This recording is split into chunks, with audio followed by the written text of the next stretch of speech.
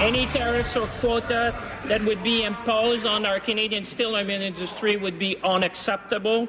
Any such decision would have an impact on both sides of the borders, and Canadian rest assured that we will always be there to defend our workers and our steel and aluminum industry across this country, and we'll stand firm for Canadian workers.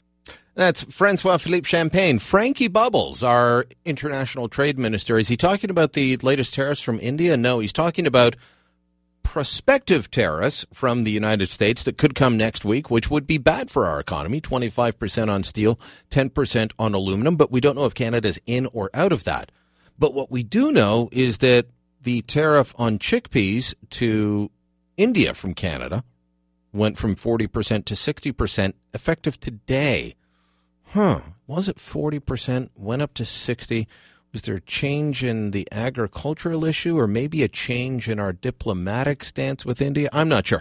I want to bring in Jerry Ritz, now retired, recovering politician. He's in a 12-step program to get out of politics. But, Jerry, for a long time, how many years were you agriculture minister under Stephen Harper? A little over 8. A little over 8 years. 8 years, yeah. Yep. So you've dealt with these, and we've talked about these agricultural irritants in the past when Justin Trudeau was going to China, and you were fair to him. I want everyone to realize that. You're conservative, but you understand that it's not partisan when it gets international, necessarily. And you were fair to him on how he was handling the canola issue. Well, now we've got this irritant, though, and I look at it happening today, a week after they started peddling this conspiracy theory, and I think that there's got to be a connection. Well, there are ramifications when you act like a doofus in another country, and then you start blaming them when things don't go right. It's a relatively small market when it comes to chickpeas. It's 10,000 tons, which is worth about $14 million. But the bigger question is the fumigation issue on the other peas and lentils and so on that go into India, and that's $1.5 billion project. So, there was some scuttlebutt coming out that Trudeau was saying that they had an agreement that by the end of 2018, but then this happens, and you start to think, okay, are we actually really going to see some movement on that fumigation issue? It's a long, we've suffered long under those rules and regulations from India calling us to fumigate for products or for pests and so on that we don't actually have. But, the customer is right, you do what you need to do. But at the end of the day, if they keep moving the yardstick or changing the rules, it's going to start to interfere with what our farmers call their planting decisions. The acres they subscribe to, peas, lentils, chickpeas, will change. That puts more pressure on canola, drives the price down because there's more of that produced.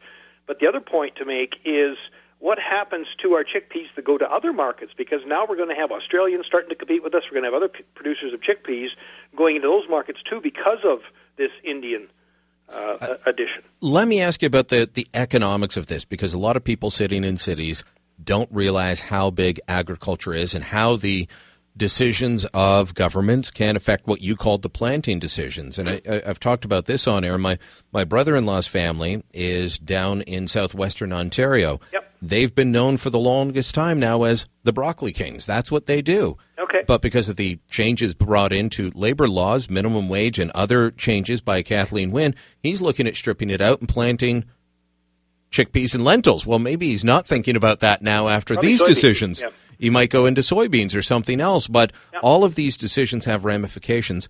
But how big is the agricultural side when it comes to exports? You said $500 million decision. That's more than all the trade that Justin Trudeau was able to wrangle up for Canada while he was there.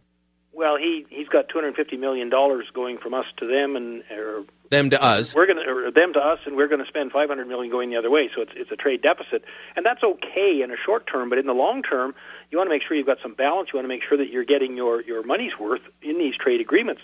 We're seeing some real problems with them trying to renegotiate NAFTA. They were able to finalize CETA and TPP because they were signed in principle. The deal was done.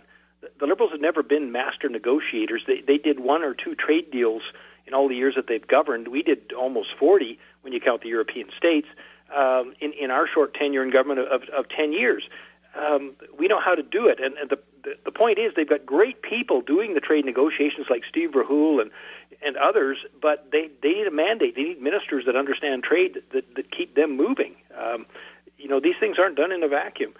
these are self-inflicted wounds. We've got problems with China now because of the fiasco that happened over there. We've got problems in Italy with Durham access. We've got problems in the U.S. for access of all of our goods. We rely on them for processing. You mentioned Durham, and a lot of people don't realize that when they're buying high-end Italian pasta, they're buying Canadian Durham wheat that has been sold to Italians and turned into pasta and sold back to us.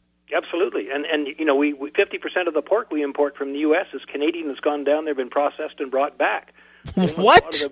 Absolutely. I mean, we eat certain cuts of the pork and we export the rest of it, but the bulk of it goes into the U.S. and is processed and turns around and comes back to us.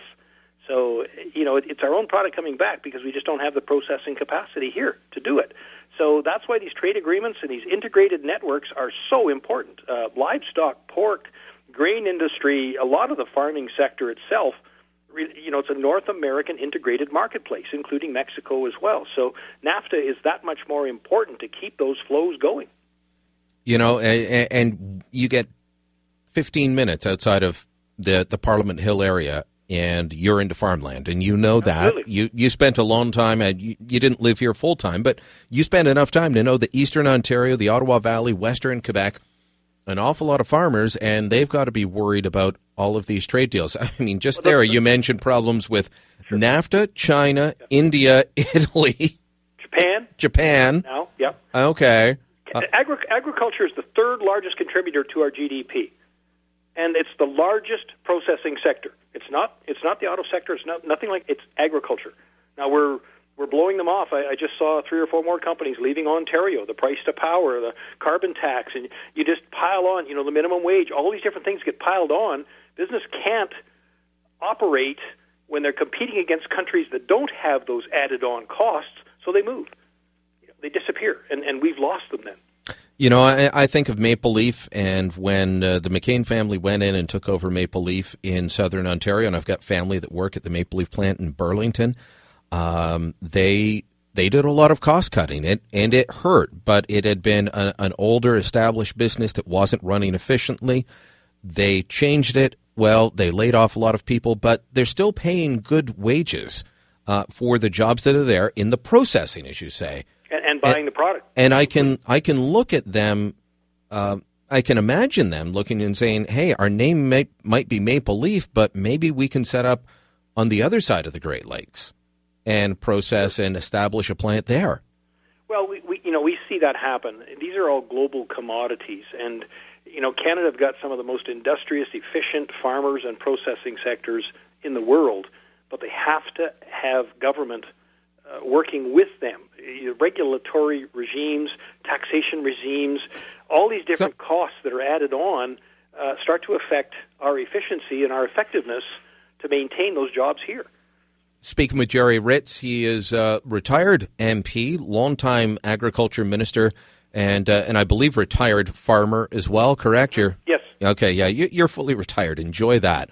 Well, there's always things to do. Let me ask you, though, to get back to the original discussion of Justin Trudeau blaming a conspiracy theory in India for his bad decisions and bad experience while he was there.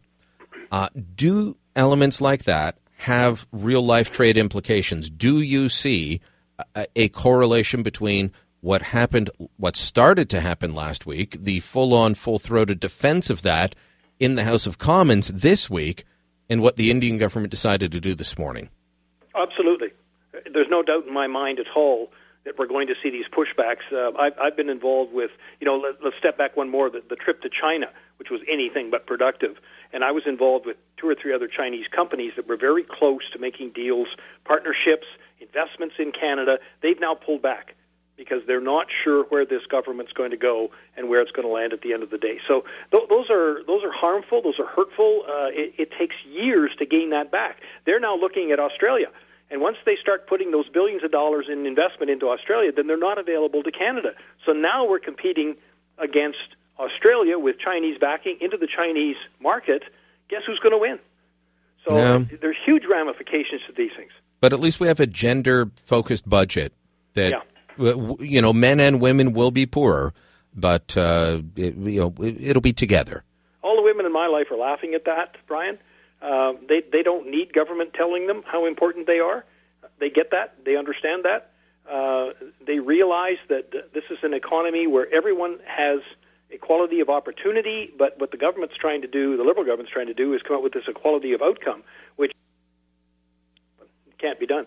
All right. Jerry Ritz, thanks so much for the time tonight. Anytime, Brian.